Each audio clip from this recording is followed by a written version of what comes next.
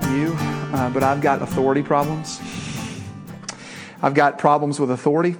And I can remember one Christmas. We were driving from Nashville, where my parents live, to Laura's parents in St. Louis. And Laura's my wife. If for those of you who don't know, that's not like my mistress or anything. But the thing is, as we were driving, I remember passing through Paducah, Kentucky. It was it was a dark and stormy night. It was a lot like this.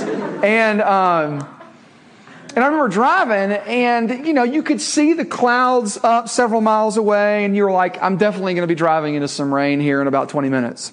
And sure enough, we did. And as the rain continued to increase and come down, it began to hail. The wind began to blow like crazy. And it was then that I began to see how much of an authority problem I have. Here's what I mean. I'm incredibly stubborn. And nothing will stop me when we get on a road trip to hurry up and get there. I'm not about the journey. I'm like, girls, you're not eating. I'm sorry. To be true, I have told Laura this in the past. I'm like, can you just put them in diapers so we can get there quicker? You can figure that out, what I mean by that. Well, as we drove, look, I began to notice something. I began to notice that I looked down at my speedometer, and I was going about 15 miles an hour on the highway. And the reason is because I couldn't see anything. The windshield wipers they were on as fast as they could. They were not clearing anything off the windshield. And I noticed that all of these sissy cars were over on the side of the road with their hazards on, and I had to keep passing them. I was like, what's going on here? And here's the deal. Seeing how nobody or no weather could tell me what to do, I pressed on. But then something else started to happen. Here's what else happened. I saw in my wife's face fear. Like legitimate fear. You're going to get us killed here, buddy. And I look back at my 3 lovely daughters who are out. They're asleep. And I'm like, okay, you really need to stop. So I did the unthinkable on a road trip. I pulled off on the side of the road and waited for the storm to pass. Now, here's the thing. Why did I pull over? I wanted to keep going. But here's the thing. What is the big deal about 5 minutes anyways, having to wait a storm out? But you see, I've got authority problems. I wanted to keep going, and I didn't want to pull over because I didn't want anybody or anything trying to direct my life and tell me what to do. I'm glad that I did, because by the way, as we were driving, we saw like those big road signs. They were off from this side of the road. We're off on this side of the road. They'd just been ripped off. And I was like, man, what if I was driving and I got tagged by one of those things? Then I'd really feel awful. Anyways, small point, big implications. I do not like it when I can't do what I want to do. I am like the poem Invictus. If you've ever read it, you know the last 2 lines. I am what? I am the master of my own fate. I am the captain of my soul. That talks about me to a T. Here's the question, what about you? Y'all got any of that in you? Anybody out there struggle with anything like this, or you can find that in your own life? When does life or circumstance force itself upon you, so to speak? Why do you not want to bend? Moreover, when this happens, when you know that if you don't bend, ruin or harm or hurt are on the backside, right, of not bending. You see what I mean by that? You see, for many of us, the mantra of our lives is, don't tell me what to do. Don't tell me what to do. Now, you may not say it angry like that or like a Navy SEAL. It just might come off a lot more sweet. I mean, we are in Texas after all. Charmed up, so to speak. It's got big hair on it. But the idea is that it's still, I'm going to do what I want to do when I want to do it in the way that I want to do it. That is what many of us are like. We have a vision or a goal for our lives, and if anything gets in the way, we buck like crazy. We buck like crazy, don't we? And here's where I can tell. You ready? I have watched TCU students now for years, and they aim to create, here it is, a resume. They aim to create a resume. They believe that to be successful as a person is to have a resume that is loaded with activities. And if anything gets in the way of that, good luck if you're that thing. I've seen it as well like this. What can be interesting is that it sometimes has a Christian flavor to it as well. Students claiming to be Christians can come to TCU, and because fellowship with other believers, church, Bible study, all the things that Christ calls us to, because these things, here it is, because they don't fit in the agenda that we have for our lives, they are cast aside, like being told what to do. Another way this shows up is the one word that all y'all know, FOMO. FOMO.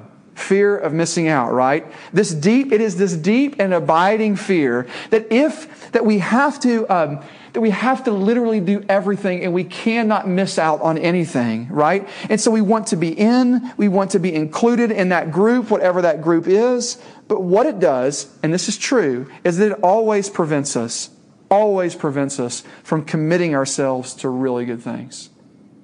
If you struggle with FOMO, you have a problem with commitment. Plain and simple. That's just the way it is. In an attempt to miss nothing, y'all, you end up doing nothing. Am I getting in your mail at all yet? Am I beginning to strike at the heart a little bit? I'm just telling you this. We are paralyzed at the prospect of losing control. Me and you alike. Our agendas for our lives are really what we are after in life.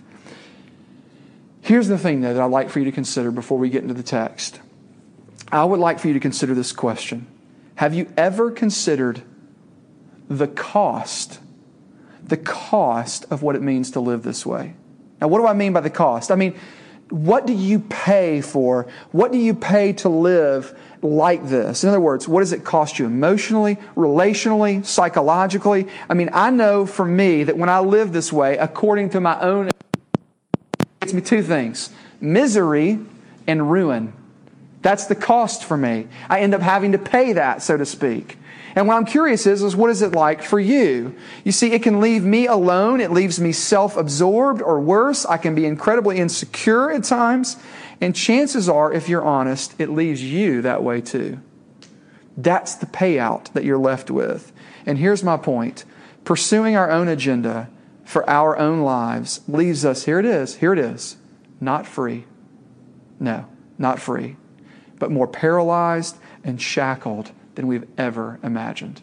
To pursue your own agenda for your own life is not a freeing thing at all. It is. I'm asking you to consider, perhaps tonight, that it is, in fact, a more shackling and enslaving thing. Thankfully, y'all, there's good news. No matter if you are this sort of person or not, I don't know about you enough to know that, there is hope for us. In many ways, this is what's at the heart of John 18. You're saying, what are you talking about? I mean, there's none of that in it. Well, we're going to see it tonight. Let me try to explain. Turn your eyes to the text tonight and let's read a little bit about what's going on. This is the very last night of Jesus. He has been betrayed by his buddies. He's been sold out by his friends to the Jewish authorities. Now, we are beyond the Jewish authorities in our story. You might remember the high priest. This was the Jewish leader of the day. Caiaphas was his name. He had basically put Jesus on trial, and he asked him more or less, "Are you God?" And Jesus said more or less, "Yes, you say that I am." And he rips his robes, a sign of contempt, and he says, "That's all we need to hear. You're done for. The death penalty is on you now." That is why Jesus will die, is because he claimed to be tantamount to God. Now listen, the Jews, Caiaphas he was one of them, they could not kill anybody. They did not have the power of the sword given to them. Instead, they had to turn them over to the state, which was Rome. Rome was the only one that could execute anybody. And so they turned them over to the state. Who is that person in our text? Is Pilate. Pilate is the governor of Judea at this time. He's over the area. He's the ruler for Rome in this moment. And that is where we can come into the story that Jesus is now standing before the Roman authorities, and the Roman court is examining him. And what you see here in this scene is a clash of the titans. You really do see that. Here's why. Because in one corner is God, is Jesus, the kingdom of heaven, the kingdom, the city of God. It is in one corner. And then over in the other corner, in the red trunks, is the kingdom of man, represented by Pilate. Okay? And these two are about to have it out, and we see it in our scene. The kingdom of God versus the kingdom of this world. Who will win? So what is going on here tonight? Well, here's what I want you to see tonight. First of all, I want you to see that there is a tried king. A tried king. What do I mean by tried? I mean this. I mean somebody who's under trial. I mean they're being put to trial in a court system. A tried king. Jesus is being examined and scrutinized. Let's take a look. You see him interacting here with Pilate. He's being examined. He's being asked, who are you? Why are you here? What is going on? People want to kill you. Who are you? And Jesus says, Pilate asks him, he says, are you the king? Are you a king? And he says, you have said so. This is very interesting because what this is showing us is that God himself in the person of Jesus is actually being examined. And what I'm trying to say, I want you to see this. That is shocking. Because you don't examine kings. You don't scrutinize kings. They are the sole authority.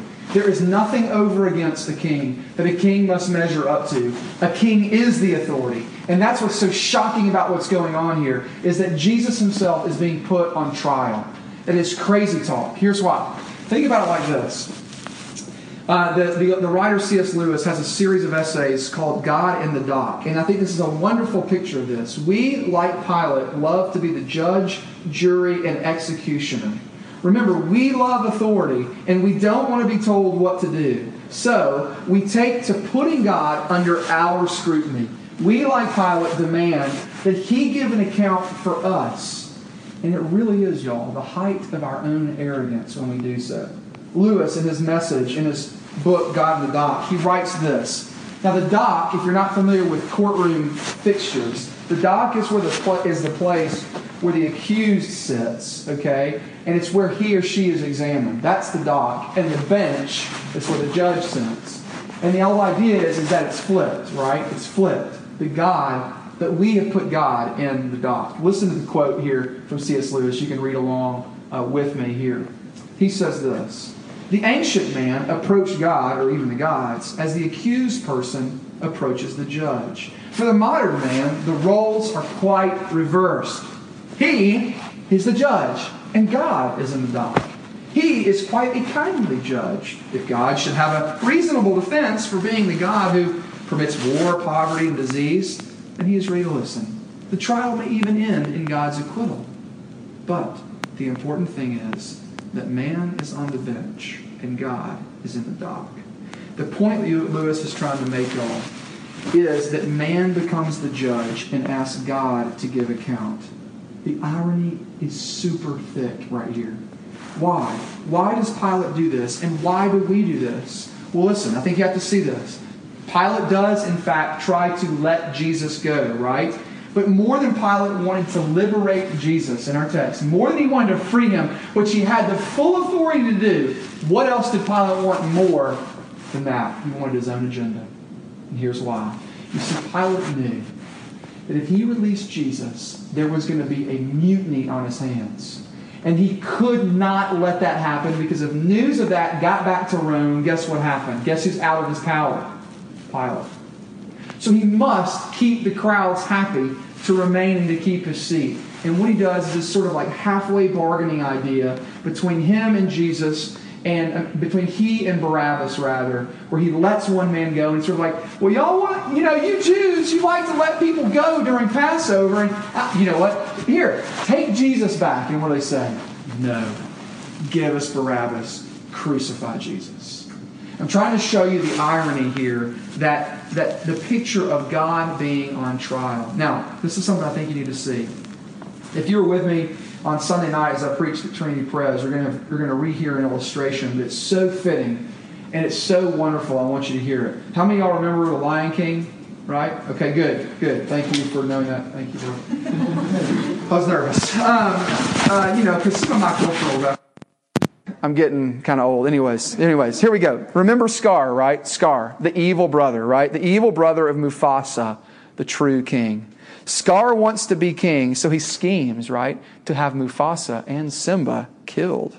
He's trying to get his minions, the hyenas, right, to be prepared. And here's how the script goes. Yeah, be prepared. We'll be prepared for what? Right? That's what the hyenas say. Scar says, for the death of a king. What? Is he sick? No, fool. We're going to kill him. And Simba, too. Well, great idea. Well, who needs a king? Then one of them says, no king, la, la, la, la. You remember that? Okay. Then Scar says this, idiot, will be a king. But you said, I will be a king. Stick with me and you'll never go hungry again. You see, like Pilate, our hearts say, who needs a king? Like the hyenas, like Scar, we say, who needs a king? And yet, what we don't see is that we're already bowing down to something else. In other words, this idea of true autonomy, true freedom, is an utter and complete myth. It's a myth. You're always making something king in your life. We've already talked about it. Your grades, being included, FOMO, right? Being a good Christian kid, whatever, you are making something king in your life. You are saying that will be my ultimate authority and rule. It will be the thing that governs me. And what's getting exposed here, because absolute freedom cannot be had because we are always living for something. We are always on a quest for something. Whatever it is, that is what we are ruled by. We know this. If it's money that we're after, we organize our lives to get it. We take hard courses, we take certain majors, etc., to position ourselves for good king money. If it's looks and a certain dress size, we do all that we can to get there too. We know exactly how long to be on the treadmill, how many calories to burn through, or how many pounds to lift. We know to eat certain foods to keep the love handles off so that we may serve King Beauty. For others of us, if we just make it real clean and pretty because it has a Christian face to it, we go to several Bible studies a week, not for Jesus, but for ourselves. Or we like to be called Christians, but the moment that Jesus calls us to something hard or difficult, we couldn't care one whit about true obedience. We love bowing down to King, cool Christian. But the underlying master in all of this, as it was for Pilate, is King me. Is King me. Me, and myself. And what I hope you'll consider tonight is that you and me make awful kings. We're horrible masters for ourselves. I want you to see that maybe to live for oneself, y'all, is not liberty at all. In fact, what I want you to see is that it's a lot like walking into a jail cell, locking the door from the outside, throwing the keys away from the door, sitting down in the jail cell and saying, wow, great. That's what it's like. That's what it's like.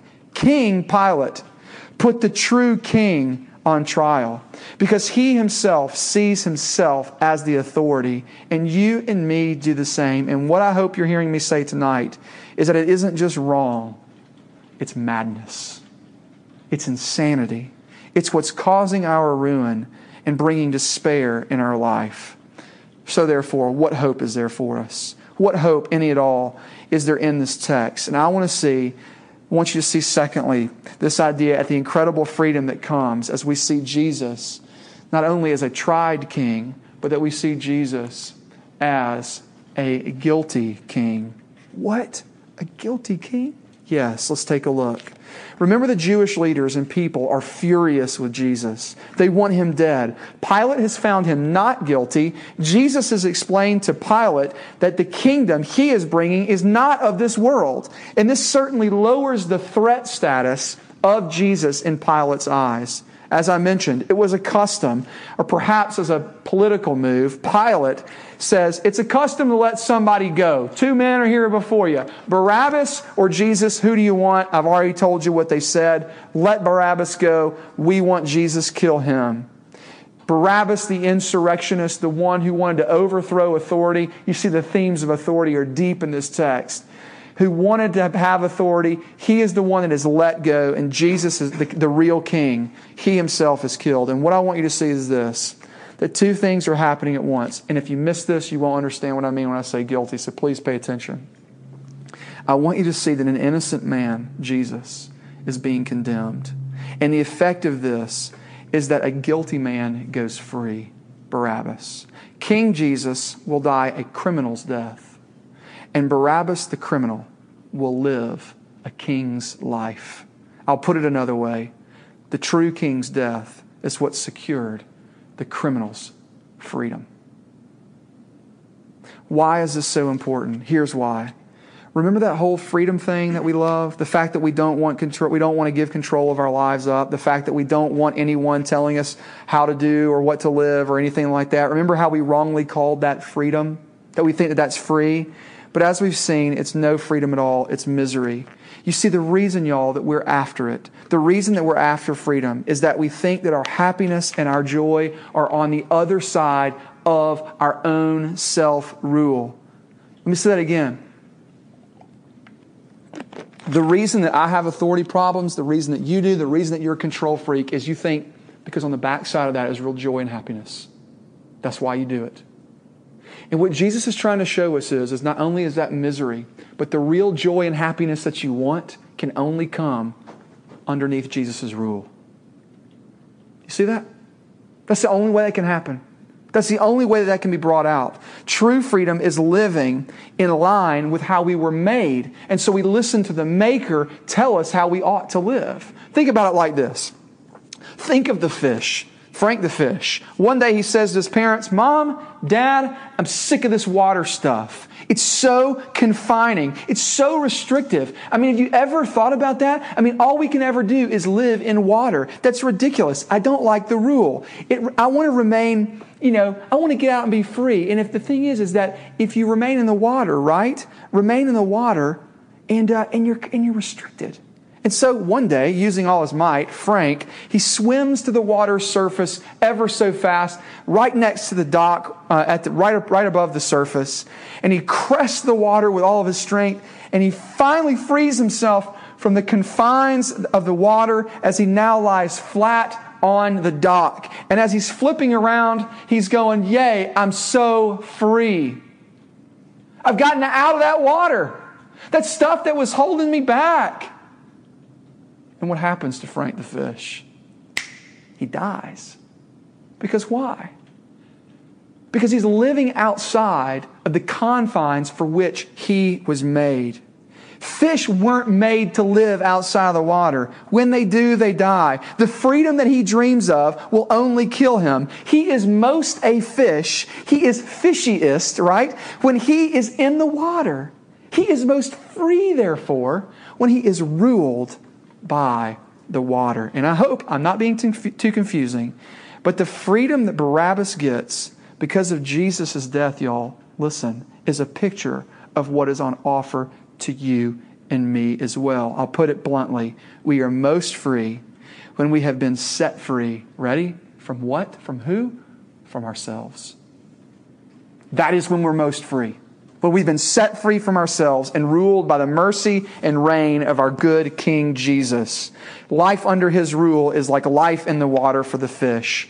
We're utterly free in Him. The guilty King dying for us means that we go free. And therefore this means the real things that we're longing for, to try to be our own kings, again, to remain in control, they are only had when we have been set free from ourselves by Jesus. Let me just drive this home for a second. Some of you are wondering, that's so abstract. Can you please make it practical? And I think that I can. Think about it like this.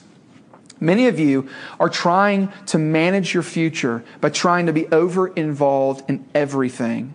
The idea is this: I need to be in control. And the way that I exert my control is by overcommitting myself and make myself most marketable and attractive so that I'll get that prestigious job one day. And that's what drives us. Don't raise your hand, but I know it's many of you.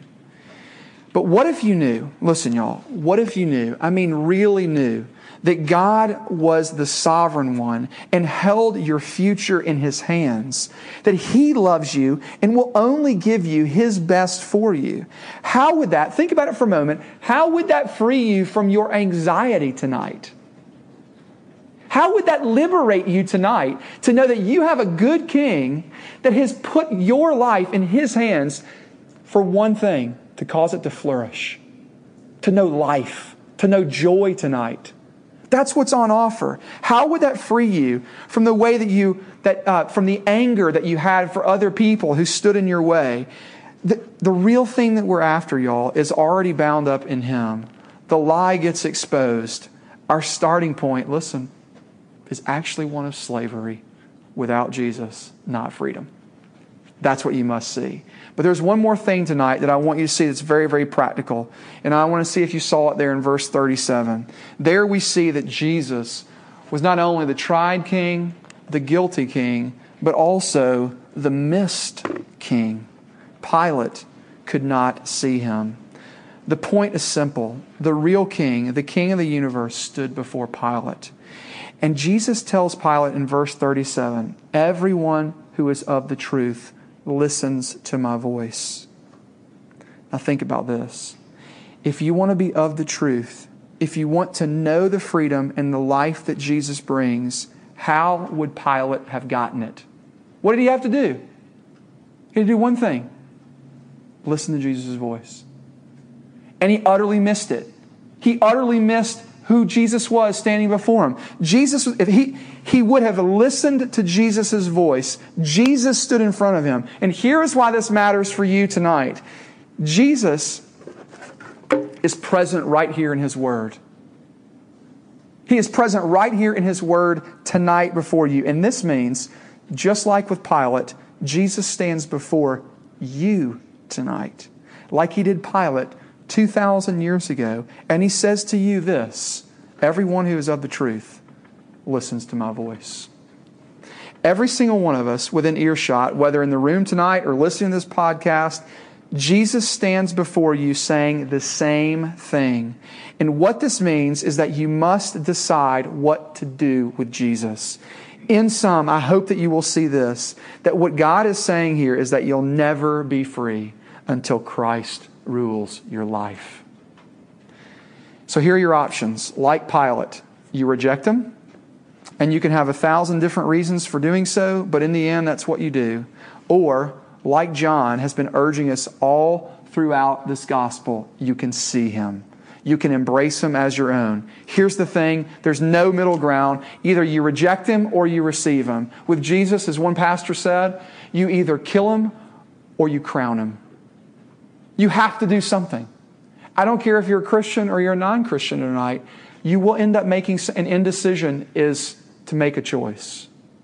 Jesus is always asking, He's always forcing our hands before Him. And here's my hope for you tonight. This is my hope. Look at me, please. If you don't know Jesus, you can have Him tonight. You can hear His voice tonight. And it can all be done with. Think about that. That's the hope that's on offer for you tonight. That you can know Christ tonight. That's it. You can be not like Pilate. You can be not like him, and you can know Him tonight. That's what's being promised here. And that all of the life, all the joy that He gives, all the promise and the hope that He gives can be on offer for you tonight. I want to close tonight by saying this, that Jesus has died for us. That if He is our King, then there is grace upon grace to us when we fail Him. There is mercy for us. When Christ died for us, He died for our past, present, and future sins. Have you ever considered that? The sins that you will commit next week, if you are in Jesus, He has forgiven you for them. That's insane. But that's what the gospel tells us. Only the true King can give us this. Our false kings can never, ever forgive us. They can never restore us, and they can never heal us. And my hope is that you'll see that Jesus calls us out to live on the same mission that He is on too. As He renews, as He remakes, as He makes all of creation, we are called out with Him to walk like this. Y'all, TCU needs you in a sense. And the hope for the world is His body called the church. All of God's people following their King in service to Him. Are you living like this if you're a Christian? Do you see it? Do you own it for yourself? Well, in closing, we've said that we desperately despise that Jesus makes claims of absolute authority on our lives. We say this to Jesus. Ready? Jesus, over my dead body will you rule me. And Jesus responds like this on the cross. No. That'll never do. It'll have to be my dead body. You see, I'll die and you'll be the one who lives. Because in the end, your own death will never liberate you. Only mine will. To set you free from yourself, I'll have to die. That's the only thing that will do. But I'm a king, and I fight my people's battles for them. This is the tale of a good king, not only of King Pilate, but of King Jesus. But this is also, as our title has told us, it's also the tale of a son who went free. Barabbas, the insurrectionist, the one who wanted to be a king, did go free. Now, Barabbas might sound like a weird name to you and me, but not the Jewish ears of the day. You see, Bar means son, and Abbas just means father. In other words, his name means son of the Father.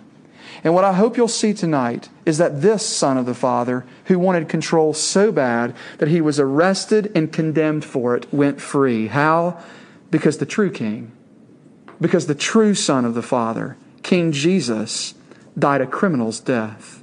And when you see Jesus doing that for you and me, in the face of all of our little rebellions, in the face of all of our little insurrections to try to gain control of our lives, it moves you and it frees you. Let's pray. Our Father, we thank you tonight that you have sent your Son to die for us. We're asking that you would make this real in our hearts, that we would see all that Jesus does for us, and that we would see how he comes to liberate us. That his kingdom is indeed not of this world, but his kingdom as it comes liberates even the worst of us. So we pray that we would look to him tonight, that we would hear his voice, whether for the 100th time or for the first time. And we pray that you would do that for us in your name. Amen.